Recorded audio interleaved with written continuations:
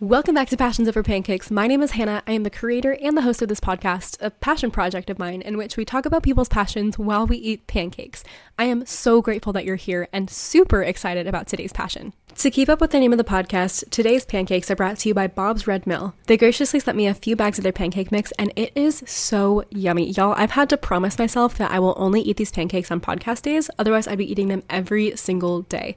This is totally not sponsored. I'm just incredibly grateful that they sent them to me. Before we get into the podcast, and while I have you here talking about housekeeping, I would greatly appreciate it if you would just take a moment to rate, review, and subscribe to this podcast. Every thumbs up, review, or subscription makes this dream into more of a reality, and it never goes unnoticed. With all the housekeeping out of the way, let's introduce our first guest. Kennan is a great friend of mine who has been there through the ups and the downs. We met back in 2018, I think, and we were housemates for about a year.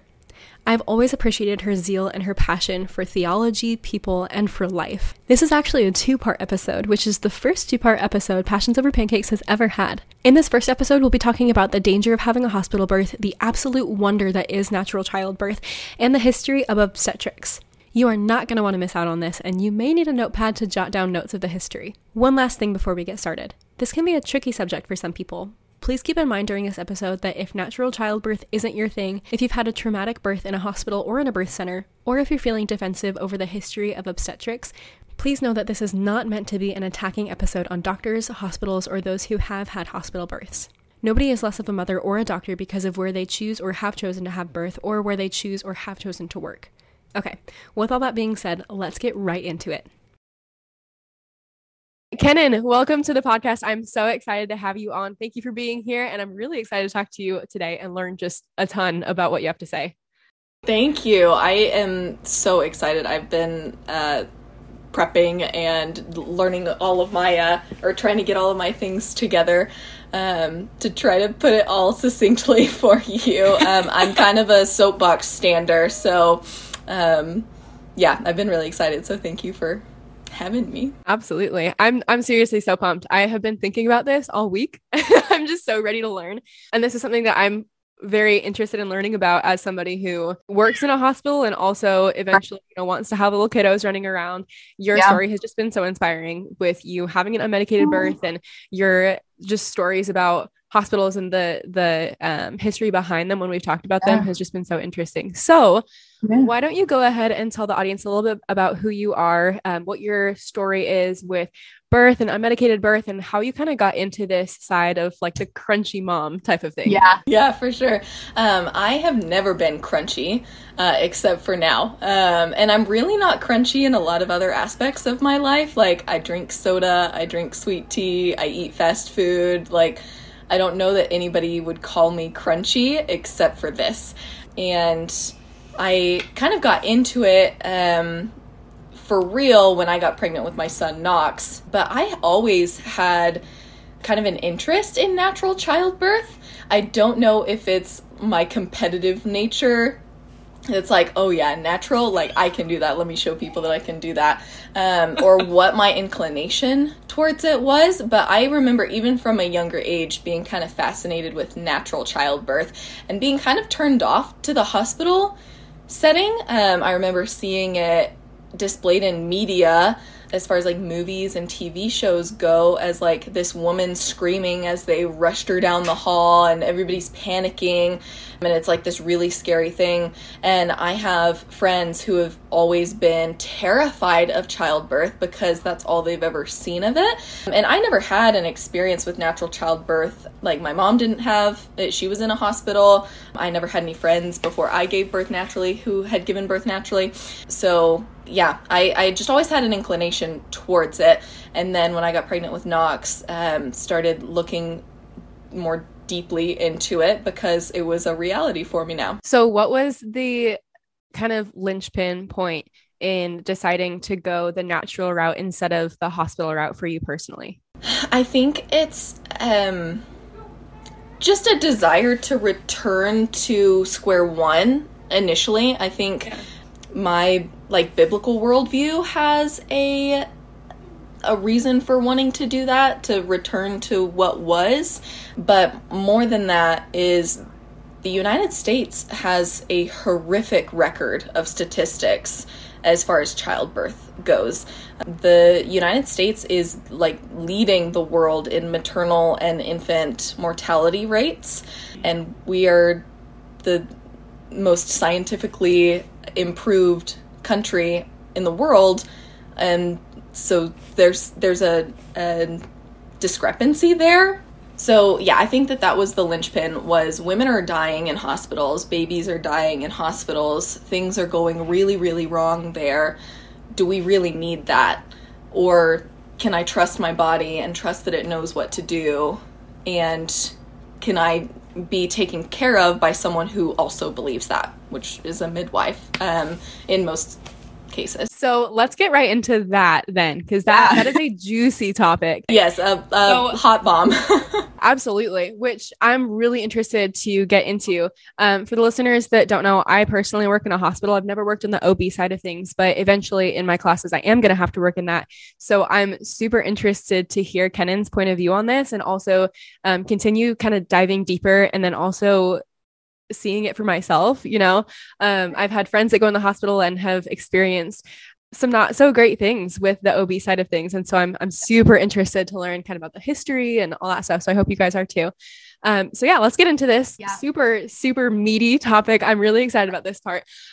And I don't even honestly know what to ask or how to ask it, but just kind of give me all you've got about hospitals in America, hospitals in general, how that is not great for women who are giving birth, and how our system has really failed women. So I think first we have to look at the evidence of, is this really happening? Like, hospitals are the safest place to be, right? Like, that's what we automatically think of as Americans, especially. You're safe in a hospital, you're taken care of in a hospital.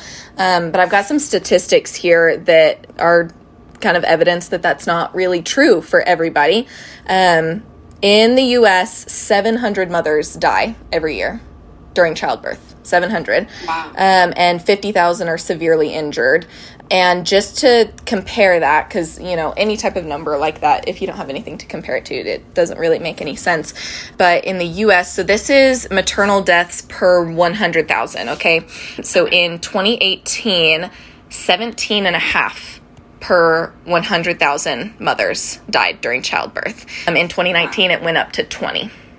So it increased in the last couple of years. The closest country to us is France at 8.7. Wow. So 20% in 2019 and 8%. That's crazy. Yeah, that's the closest developed country to us in maternal death rate. The lowest maternal death rate on this chart that I have, which is from Statista, is Norway at 1.8 per 100,000.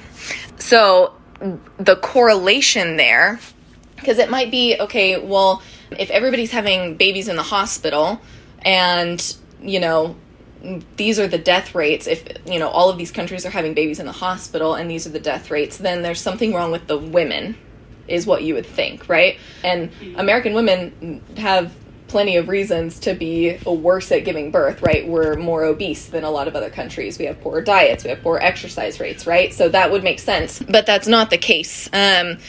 Norway, what we just looked at, had 1.8 per 100,000 deaths. Per 1,000 live births, 53% of them were attended by midwives and 12% were attended by OBs. Interesting. So vastly more were attended by midwives in birth centers or at home than were delivered in the hospital, and they have an extremely low maternal mortality rate. Australia, which has a 4.8 per 100,000 death rate, 68% of births take place in homes or birth centers. Only 7% are attended by OBs. But there really is a correlation that countries that have more OBs attending births have higher maternal mortality rates. So it's not safer for women in that sense. So we have to look at why, and people don't want to talk about it because hospitals are like this safe, like sacred place in our society, right? So people don't want to talk about dangers like that. Yeah, absolutely. And that's so interesting because for so long, I think all of us have thought hospitals are the safest place. And I don't know if it's something with 2020 or what, but I think all of us are starting to realize now that, hey, maybe hospitals aren't the safest place in the world. And also maybe people don't have our backs the way that they should in healthcare. So it's interesting, all these different aspects of healthcare coming out with people not trusting them as much, and especially in the OB world too. So I'll link everything that Kennan is saying in the show notes with evidence and all that stuff if you want to look into it more, and absolutely encouraging you to do research on your own as well. Let's get into the woman going into a hospital for birth, or kind of just the whole process. If you have something to say about kind of the whole 9 months leading up to birth, going in with an OB, what is the problem there with OBs and surgeons really who are taking care of you in your birth? So you asked one question and then you asked what's the problem with OBs, and I think answering that one will be helpful moving forward. So I'm going to answer that one first. Go for it. So looking at the history of obstetrics in the United States is where we get a lot of these red flags coming up. The United States has a really, really dirty past as far as birth goes. And I have some notes, so I'm going to be looking at my notes over here just as far as timelines go. So midwives predate doctors, predate obstetricians. I think everybody knows that, or at least should know that. We have documents of midwives attending births for thousands and thousands of years. Midwives are mentioned in the Bible, in Exodus specifically, and midwives were just always the ones who attended your birth. In 1716 was when New York City licensed its first midwife. So midwives are predating obstetrics in this time period. And then in the 1800s is when we start getting all of these new medical interventions like forceps, opium, new interventions as far as just the medical training side of things goes. And then in 1812, after the war, is when medical schools really started cropping up all over the United States. And so medical schools really attracted wealthier white men, and the training for medical facilities went up like crazy. In 1880 was when we really found a connection between microbes and infection and fever. So that's when the American public started understanding that things needed to be sterile and clean in order to avoid infection. So these hospitals started becoming these shiny, clean places, and as well as a status symbol, a symbol of wealth, really, that these were the clean places that you wanted to go. And in the early 1900s as well, in the American South, especially obstetricians, kind of went on a smear campaign of midwives. Especially in the South, a lot of midwives were Black, and they went on smear campaigns. They would put in the papers a picture of a Black granny midwife in a dirty home and say, do you really want someone like this to be giving birth to your baby, or would you rather go to the shiny, clean, new hospital and have a smart white man deliver your baby? They'll be much better taken care of there. And so that's kind of how it started. In the early 1900s, only 1 to 5% of births took place in hospitals. All other births took place at home. And before the 1900s, it's estimated that about 95% of births, both the mother and the baby lived. Wow. Okay. Yeah. So, some of these studies some of the records are hard to look at because a lot of them include infant mortality up to a year. And so the infant mortality rate was higher because of, we just weren't as progressed as far as medicine goes. And so a lot of those records include up to a year. But if you look at certain parts of those studies, the initial childbirth, 95% of mom and baby lived through childbirth. And we are nowhere near that right now. Yeah. Nowhere near that. And so something was going right in the 1800s that is not going right now. So I think that that's a big red flag. So throughout the early 1900s, hospital births are starting to rise. You have scopolamine introduced in hospitals in like 1914. And this is the period in American birth history called twilight sleep. And it's a really dark time. Basically, scopolamine was used for childbirth, and women thought that it took away pain. Scopolamine doesn't actually take away pain, it just takes away your memory of the event. But it also takes away self-control. So these women were going into maternity wards, going to have their baby, being given scopolamine, and they were attacking doctors, trying to climb the walls, spitting in people's faces, because they had no self-control because of this drug. So they had to find a way to bind them, strap them down. So they would strap them down with lamb's wool. If they used anything else, they would have cuts and bruises on their arms. Husbands couldn't go back. Husbands were like waiting at home to get a call from the doctor that, okay, your wife has had a baby, you can come pick them up now. Wow. And so these women would be strapped down to beds in maternity wards, sometimes for days. The care was horrible.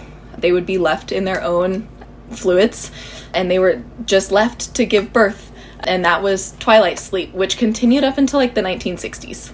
Wow. Yikes. Yeah. Really dark time in American birth history. Yeah. Let's see. Moving on from there, this is interesting. 1939, 55% of white babies were born in hospitals, and only 27% of non-white babies were born in hospitals.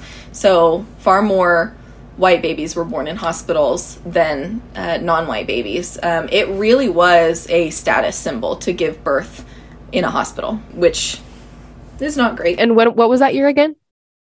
In 1939. Wow, okay. So not too long ago. No. This is all 1900s and after, which is crazy. And then just a few notes. In the 1930s, they were giving x-rays to every woman that was pregnant to measure the size of her pelvis. Well, then late 1930s, they realized that it was causing babies to have cancer, so then they stopped doing x-rays. In the 50s and 60s, they were giving women thalidomide for nausea and morning sickness. Well, then they realized that babies were being born without arms and legs.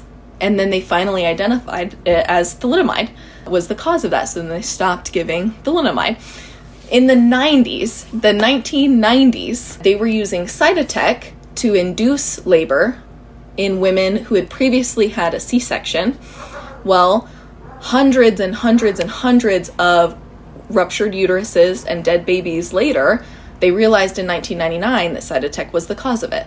So obstetrics just has a really dark history of not carefully practicing and studying long-term effects of interventions, using them, seeing, some of them are working, some of them aren't, and then years later finding really horrific long-term effects and then stopping it. There are not a ton of trials on Pitocin, and the FDA has approved Pitocin for the induction of labors in medical necessity, but not for elective induction.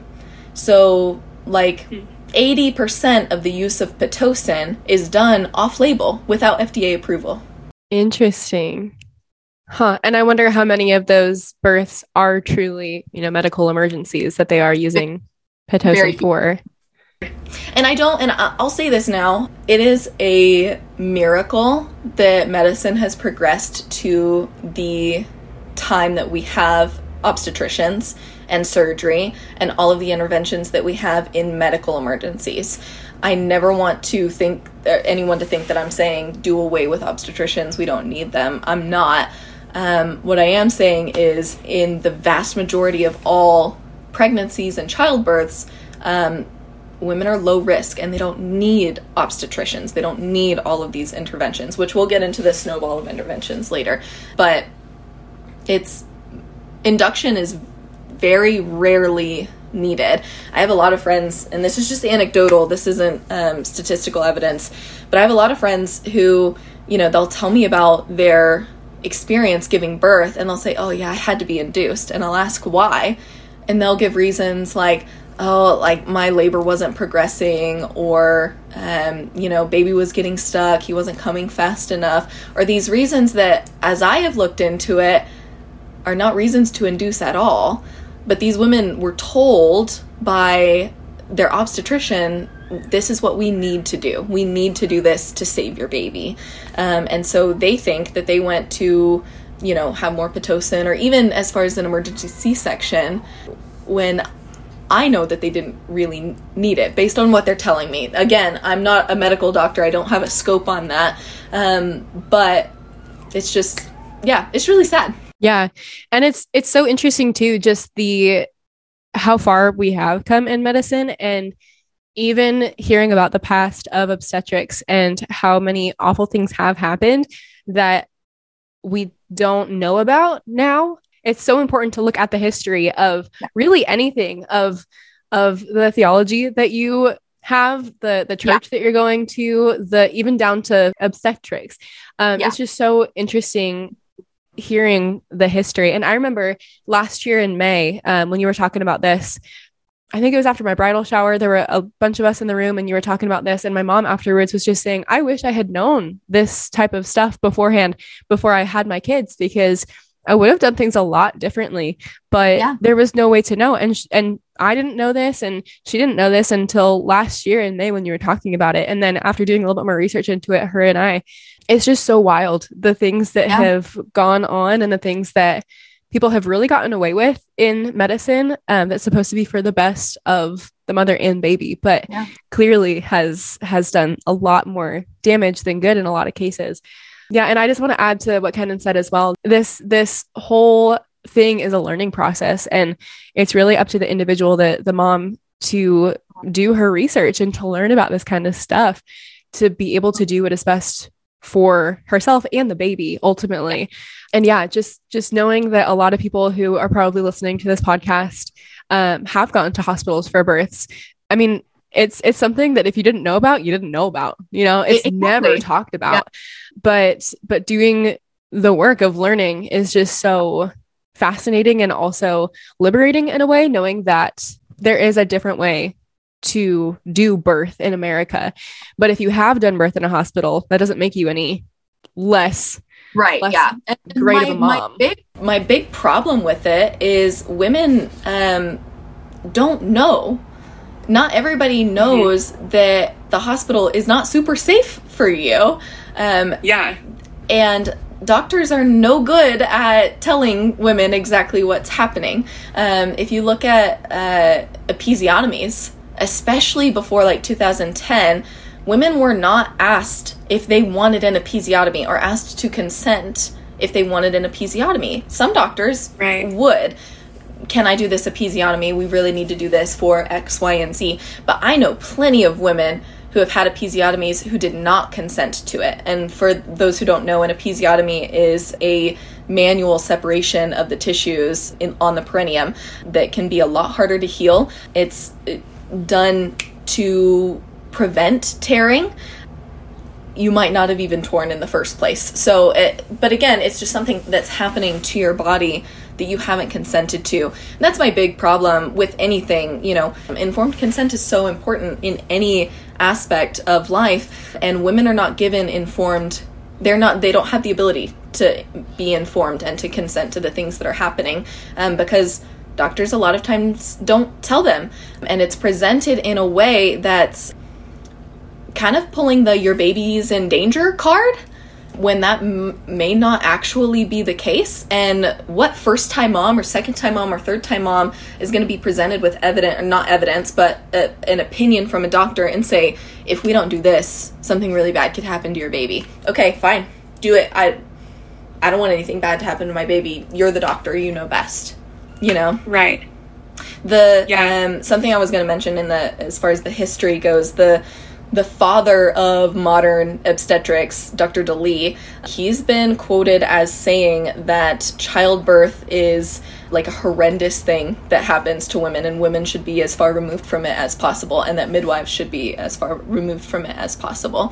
So, as much as I'm not a feminist, and that's a different soapbox to stand on, childbirth is a feminine thing. done by women for women, right? And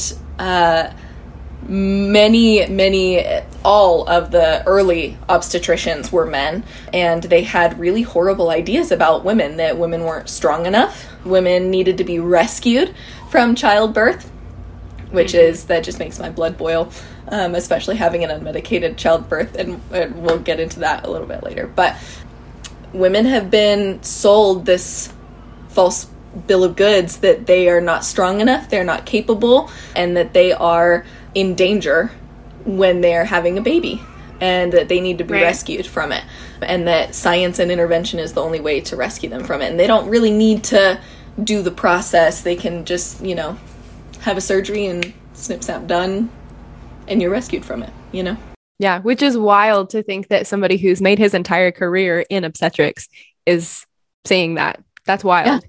My goodness. Okay, so you had mentioned about C-sections and having this type of procedure, and you can meet your baby right after that. Tell me more about the process of being in the hospital with OBs being surgeons. How does that kind of correlate with everything going on with women and the death rate and infection rate and all of that? Yeah, for sure. So what happens in the hospital, first off, hospitals are for profit.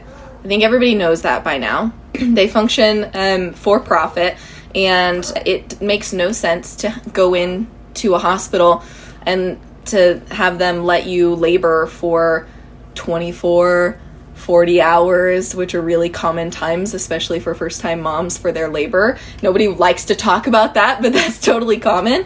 No hospital wants you in a bed for 40 hours. That doesn't make financial sense. And so what happens is what's called the snowball of intervention. This is all based on what's called the Friedman's curve, which was developed in the 50s or 60s by a doctor named Friedman. And he took a very small sample size of women and measured their approximate time of dilation. So how long it took them to get from 1 to 4 centimeters dilated, from 4 to 8 centimeters dilated, and then 8 to 10, which is usually how the stages of labor kind of are separated. A lot of them weren't first-time moms, so they had children before, and it was a very small study group. So this is not like your gold standard pinnacle of studies, double-blind placebo type studies. It was a very small study size, and the study was more observational than anything. But it said that the average time for a woman's labor is like 7 to 9 hours. How many first-time moms do you know that had a 7 to 9 first labor? Not very many. Right, not many. Yeah. The vast majority of them are over 12 hours, if not into the 20s, sometimes 30s and 40s. So what happens when you go into the hospital is, say you're 3 to 4 centimeters dilated. Well, from that point, you've got a long ways to go. So you go into the hospital, you're doing your thing, you get put on monitors, the nurse comes in an hour later, checks you again, you're still at 4 centimeters, you haven't dilated any more. Well, that's not good. We need to move this along. So they start you on Pitocin, which it's synthetic oxytocin. It makes your contractions harder, like stronger, and last for longer. There's also a really weird chemical switch that happens when you have Pitocin. Oxytocin, which is what your body produces during natural labor, prepares your mind and your body for contractions. So it's like a cocktail of hormones that happens that literally enables your body to endure the pain of a contraction. Well, when you have Pitocin, you don't have the regular oxytocin. Your brain doesn't make that. It already thinks that it made that oxytocin. So the contractions hurt more. They last for longer. And so most women need an epidural when they have Pitocin. Well, anyone in the birth sphere talks about Pitocin contractions. Everybody in a consensus is like, those are awful, horrible. You don't want to do them. So you have an epidural. Well, what happens with the epidural is it kind of slows everything down. You're intentionally paralyzing part of your body. So things start slowing down. Also, once you have an epidural, you can't move around. You're stuck in a bed. And Right. movement is one of the biggest key factors as far as progressing in labor goes. Okay, so what happens when you have Pitocin? You have these really strong, intense contractions. You have an epidural that you can't move around, so your body's not progressing as much. That goes on for 3-4 hours. You're maybe progressing a little bit. You up the pit one more time, but then baby's heart rate isn't responding well to the Pitocin. The contractions from Pitocin are way longer, way stronger. Baby's not really ready to handle them, especially that early in labor. And so baby's heart rate starts skyrocketing or plummeting. Either can happen. Once that happens, they're like, oh, okay, baby's not responding well. We need to pull back the Pitocin. So you kind of like take a break from it for a little bit. Then once baby stabilizes, more Pitocin. Okay, so now you're on more Pitocin, more Pitocin. Baby doesn't respond well again, so you draw it back. Well, this cycle goes on for, 3 or 4 times. By the time that you get to this 4th round of increasing your Pitocin, baby's heart rate has either skyrocketed or plummeted and won't stabilize. And then at this point, baby's not recovering. So you move to an emergency C-section within like 3 to 4 minutes.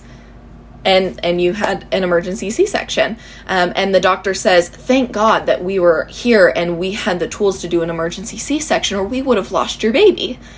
Well, you wouldn't have lost the baby if none of these interventions had taken place. All of these things piled on top of each other caused an issue that wasn't there to begin with.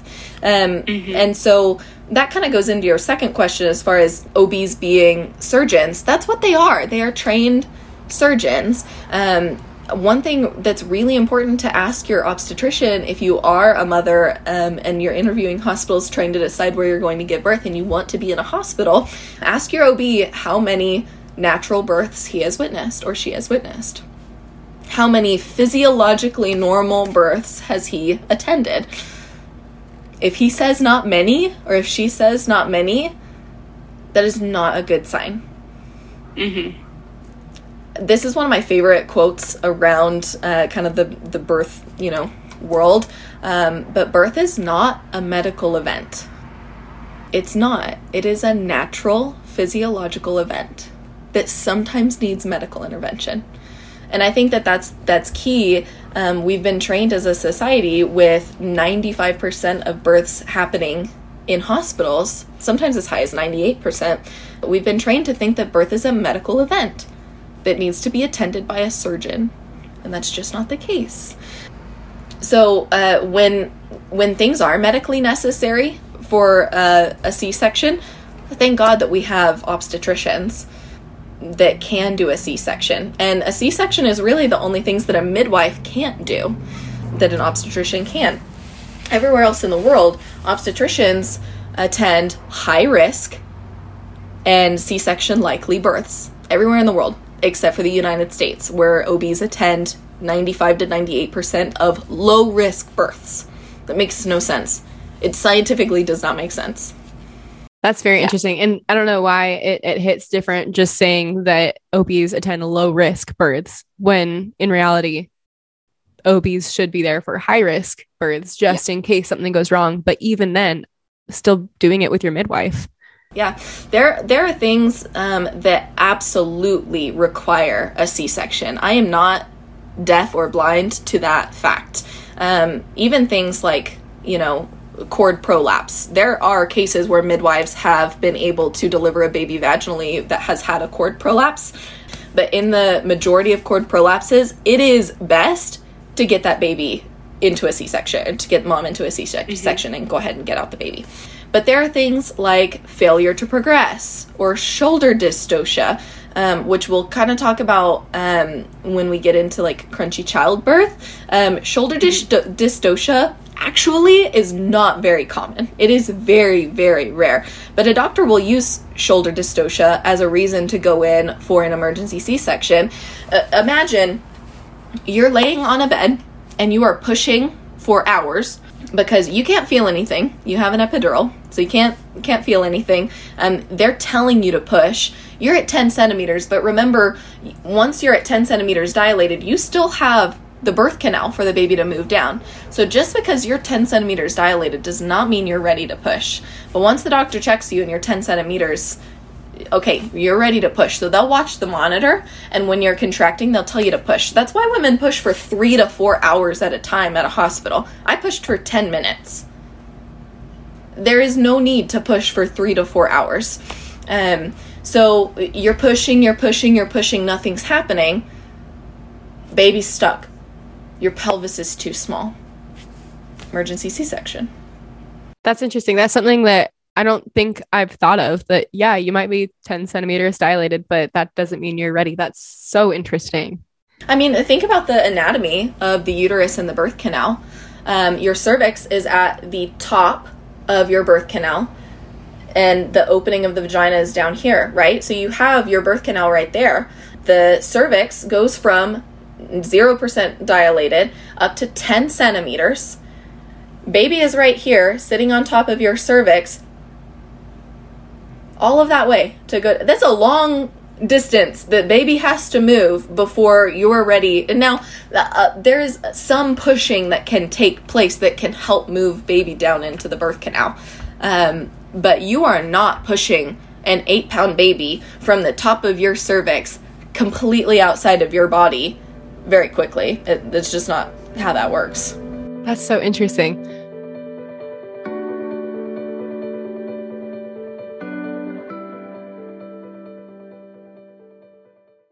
All right, y'all. Hopefully you're enjoying this podcast just as much as I am, and hopefully you're learning a ton. I know I am, and I know that this has been such a growing opportunity for me. This break in the podcast is to announce something that is incredibly exciting that Kennan is doing. If you can't tell, Kennan is very gung-ho and passionate about everything that she does, from birth to baby clothes to theology, everything in between. Everything that she does in her life is fueled by passion. Kennan has always been someone to find solutions when there honestly don't seem to be any. If there aren't enough cute or affordable baby clothes in the world, she'll create her own. If there aren't Christian stickers that speak a bold message while being cute at the same time, she'll create her own. Her newest project is a children's book called The Little One's First Bible Stories and Catechism. It's an illustrated children's book to introduce children to Bible stories that actually sound like the Bible and to their first catechism. And catechism is just a fancy word for questions and answers. This is a wildly exciting project that I cannot wait for, and I hope you're interested in it as well. The Kickstarter launches this Monday, February 28th, and that's less than a week from when this podcast launches. The pre-publication and post-publication Kickstarter link will be in the show notes for those of you who want to check it out and learn more, and possibly even consider helping her get this off the ground. You can read more about the project in the Kickstarter. Again, that link will be down below. With all that being said, let's get back to the show.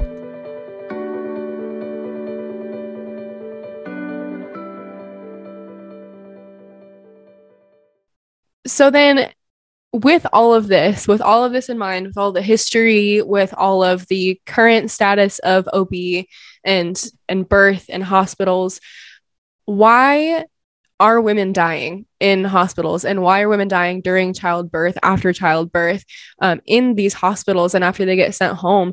What is wrong with the hospitals, especially since we have assumingly come so far in medicine? What's wrong with hospitals? Yeah, well, I think the evidence shows us that the more that we intervene in a natural process, the more damage we do. For sure. I think that has been the evidence, looking at the history and looking at the current statistics. The more interventions you have that are unnecessary, the more damage that happens.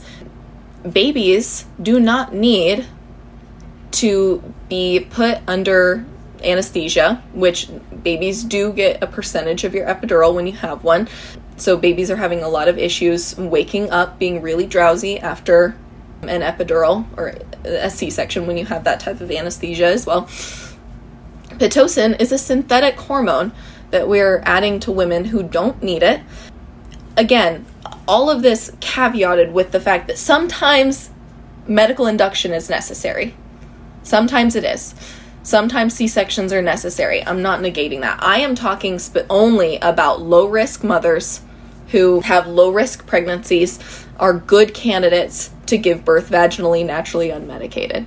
I'm not talking about gestational diabetes. I'm not talking about preeclampsia. I'm not talking about cord prolapse. I'm not talking about any of those things. What happens when we start messing with natural processes? things go haywire. What happens when we mess with the natural hormone cocktail that our body produces and has produced for thousands of years to naturally birth our babies? Things go wrong. C-sections is a lot of times what happens. In the United States, our C-section rate on average is between 30 and 40%. 30 to 40% of births are C-sections. The World Health Organization recommends that the C-section rate be about 10. There are some hospitals in New York that are up to like 50% C-section rate. There are private hospitals in Brazil that are reaching 90% C-section rate. Wow. And C-sections are major abdominal surgery that is riddled with risks. Absolutely.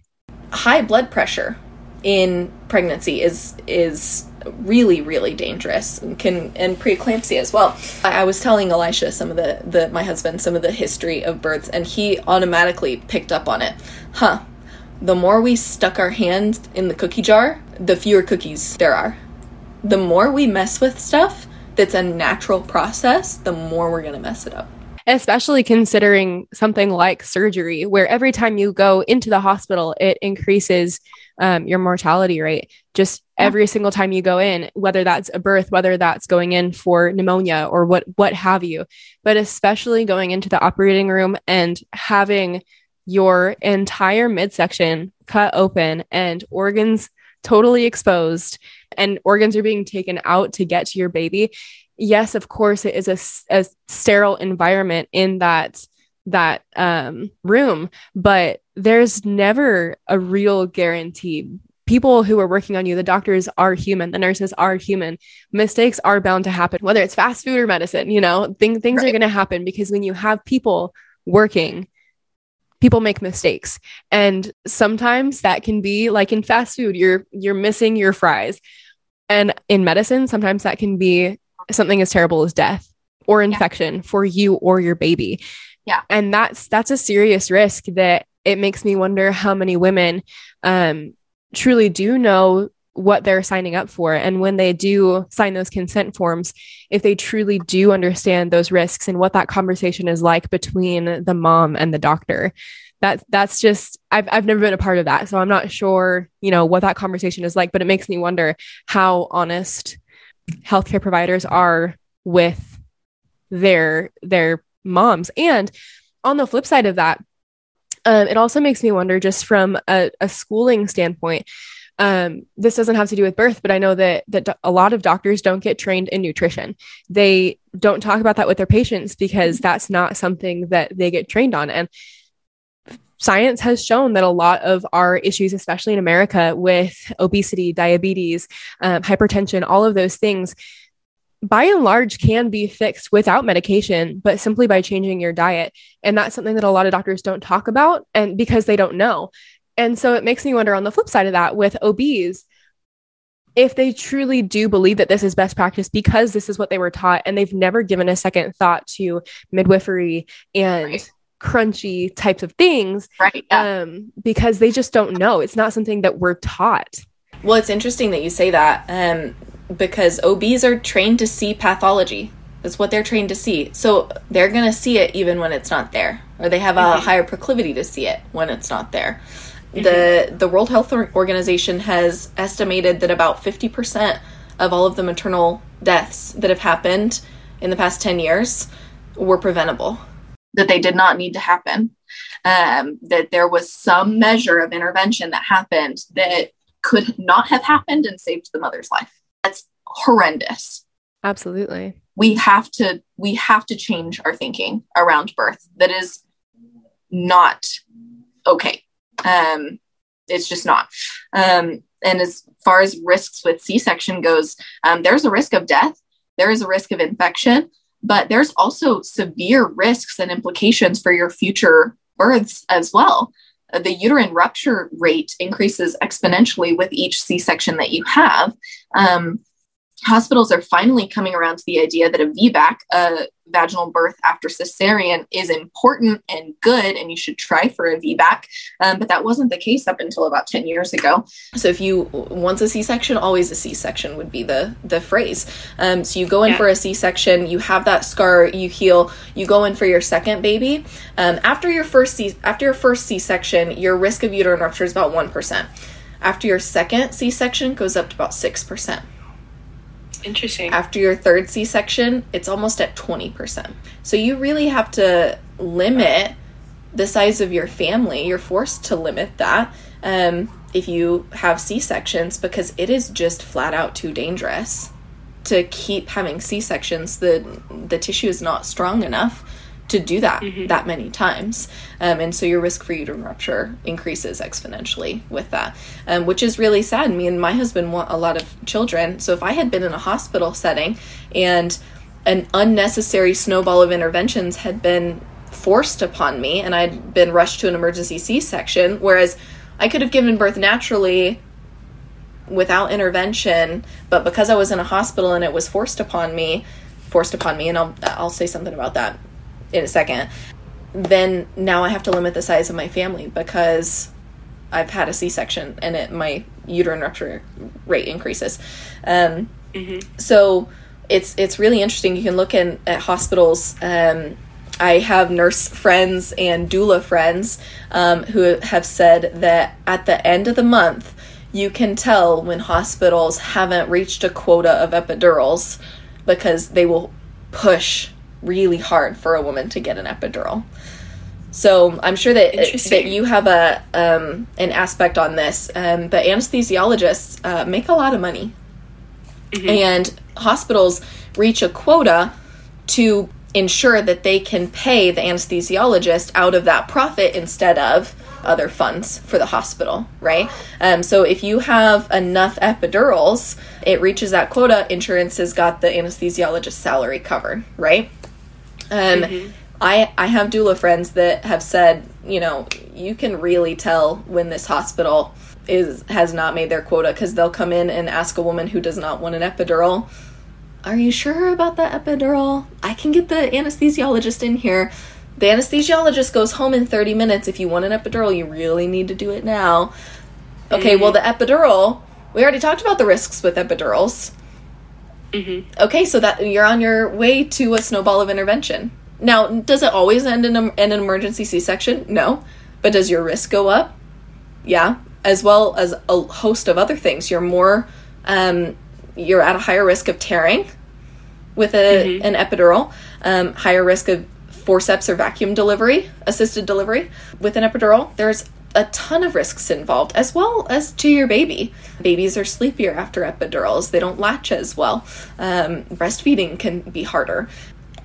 These are not things that the nurse says, okay, now, I know you said you want an epidural, but let me just tell you, there is a risk that, baby might not latch as well after. They'll be really sleepy. They, might not respond well after an epidural. You're more likely to tear with an epidural. You're more likely to go for a C-section with an epidural. You're more likely to fail to progress with an epidural. No, that's not the conversation that's happening, at least in my anecdotal experience. That's so interesting. And it's interesting the usage of all of the things of the snowball effect, like you're saying. Just, it's so interesting that once one thing is pushed so hard on you to the point where the mom, exasperated already, she's already in pain, whether you're using medicine or not, it's a painful process that your body is absolutely prepared for, but it's painful nonetheless. She's already, in the mindset of, okay, like, let's get this baby out of here. I know a lot of women by week 38, they're like, okay, come on, baby, let's go. Let's get this. I got there at 30 out of me. Yeah, I have that, because you're uncomfortable. And at some point, when you're that exasperated, and especially if it's your first pregnancy, just thinking, okay, I will do whatever it takes. If that anesthesiologist is coming home in 30 minutes, get him in here right now so that he can get this started for me. It's so interesting, just the process of how things work in the hospital and how we should be advocating for our patients. But in what way are we advocating for the patients? Are we advocating for the patients to give us more money? as a hospital, or are we advocating for the patients themselves and for the betterment of our patients? Right. True advocation, you know? Yeah. And there's a host of implications that come with C-sections, and with Pitocin in general. So even if you do have a vaginal delivery, if you have Pitocin, studies are coming out that show a correlation of Pitocin and difficulty latching and breastfeeding for the first couple of weeks. What happens is your body gets this synthetic oxytocin, and it can kind of turn off that receptor in your brain to make oxytocin. Well, when you don't have enough oxytocin, your breastfeeding is not going to go well. Oxytocin is the fueling hormone for breastfeeding. It's what makes you produce milk. It's what makes your baby respond well during breastfeeding and makes them want to latch. There's all sorts of things going on with Montgomery glands on your nipples and areolas that are facilitated by oxytocin. Well, when you have Pitocin, you don't make as much oxytocin because you already have the synthetic one, so you've tricked your body into thinking that you already have it.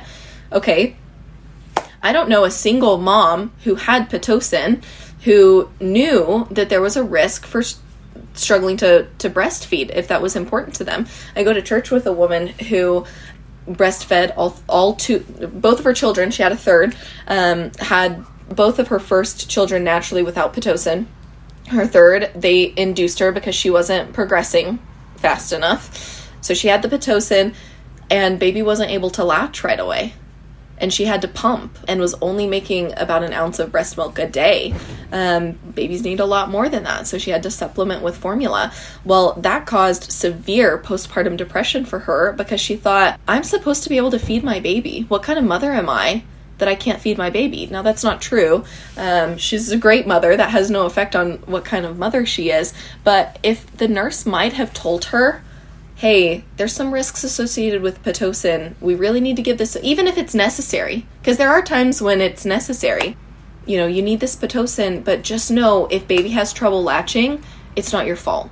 It's because of this Pitocin. She wasn't told that. So she went through months of severe postpartum depression because she thought that she couldn't feed her baby, and she had no idea the reason. Well, likely it was because she had Pitocin. We're not talking about that. We're not talking about that with women. They don't know the risks about all of these interventions. That's so interesting because, I mean, this whole time we've been talking about the process of birthing a child in a hospital and the process of birthing a child and the months leading up to it.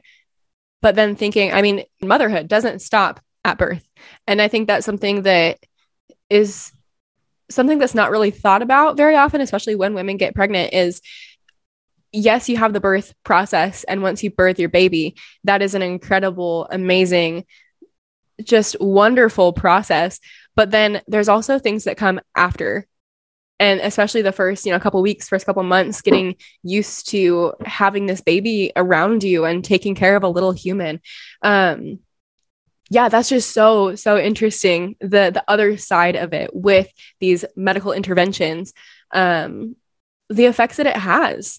And again, are we really advocating for our patients and for the moms and families that are being created? Are we really advocating for their best interest?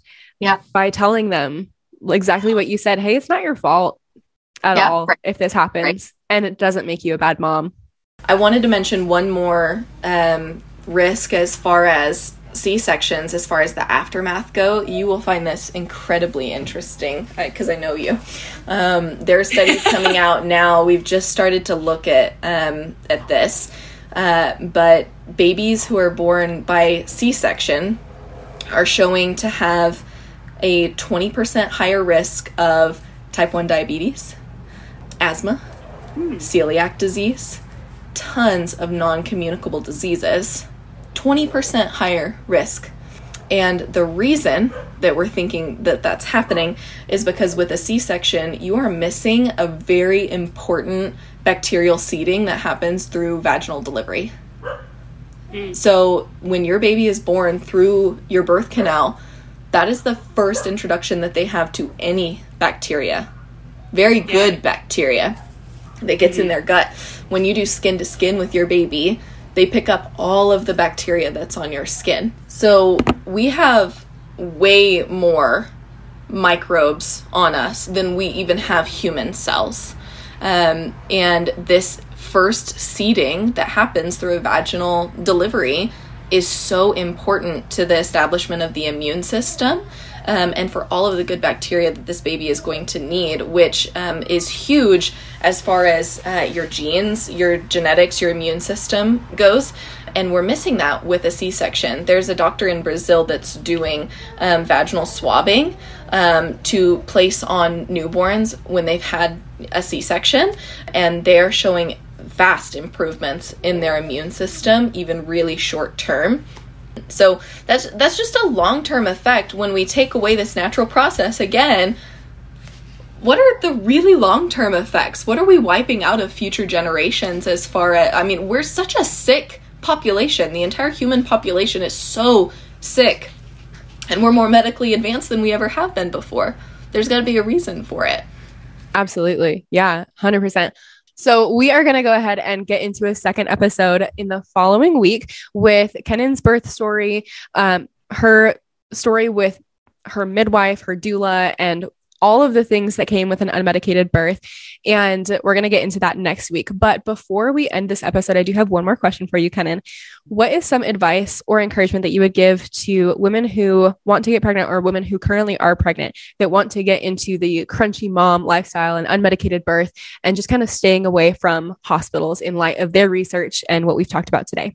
Yeah, definitely. I think the main thing that I want women to walk away with is that you don't need to be rescued from childbirth. There's a documentary called The Business of Being Born, and I'll have Hannah link it in the show notes because it's incredible. And I would say start with that. That'll get you down a rabbit hole for sure if you're interested at all in this. But there's a quote in there that I just love, and the woman says essentially, "This is not your time to be rescued by a knight in shining armor. This is your time to face your darkest moment and to lay victory to it so that you can have the confidence to lay victory to motherhood as well." There are so many reasons to go the midwifery route. The truth is, you're going to be affected tremendously by your birth, one way or another, whether you like it or not. It very easily can be something that happened to you, that you didn't just experience, but something really traumatic that happened to you really easily without even trying, Trauma can happen so easily in childbirth because it's such a vulnerable time in a woman's life. So she can either feel like she's not being heard, she's not being understood, she's not being listened to. She feels like a lab rat, that people are just running in and out, taking vitals from her, and she's just left alone like a science experiment. It can be physically scarring, emotionally, mentally scarring, or, and this is the next little teaser so that you can be excited for the next podcast, but it can be the most empowering, most amazing, most incredible experience of your entire life. And I have firsthand experience of that. So that would be what I would say to women is you got this, and you can get out of the hospital if you want to. I love that. That's encouraging to hopefully everybody. That's definitely encouraging to me too. I learned a lot from you this episode, Kennan. I really appreciate you being on. Oh, I'm so glad. Thank you so much for the opportunity to kind of stand on my soapbox and not have someone's eyes glaze over in front of me while I get on it. Well, this is something that I'm wildly interested in, and I really appreciate you. I respect you for everything that you have said, and also all the research that you've done and all that you've done with an unmedicated birth, and your stance in the world with everything that you're sharing on social media, and your stance that's so against the grain of what the world is saying. I really appreciate everything that you do, your worldview and all of that. So yeah, everybody look forward to the next episode. Next week, we are going to be talking about midwives, doulas, unmedicated birth, really diving into Kennan's birth story. And I'm really excited to get this out there because Kennan is one of the most wildly inspiring people I've ever met personally. And hopefully you guys can get a little bit of a glimpse into that during this episode and the last episode, just how powerful she really is in her circle. So thank you again for being on this episode and this podcast. Thank you for listening, everybody. We will go ahead and shout out Kennan right now. Where can they find you? My personal account on Instagram, which is where I mainly talk about kind of doula work and birth stuff, unmedicated stuff, my issues with hospitals, is the Canady woman. Yeah, that's my Instagram. And that will be linked down below for anybody who wants to go and learn more about everything that we're talking about. Okay, thank you again for joining me on this episode. Thank you everybody listening and watching, and we will see you next week.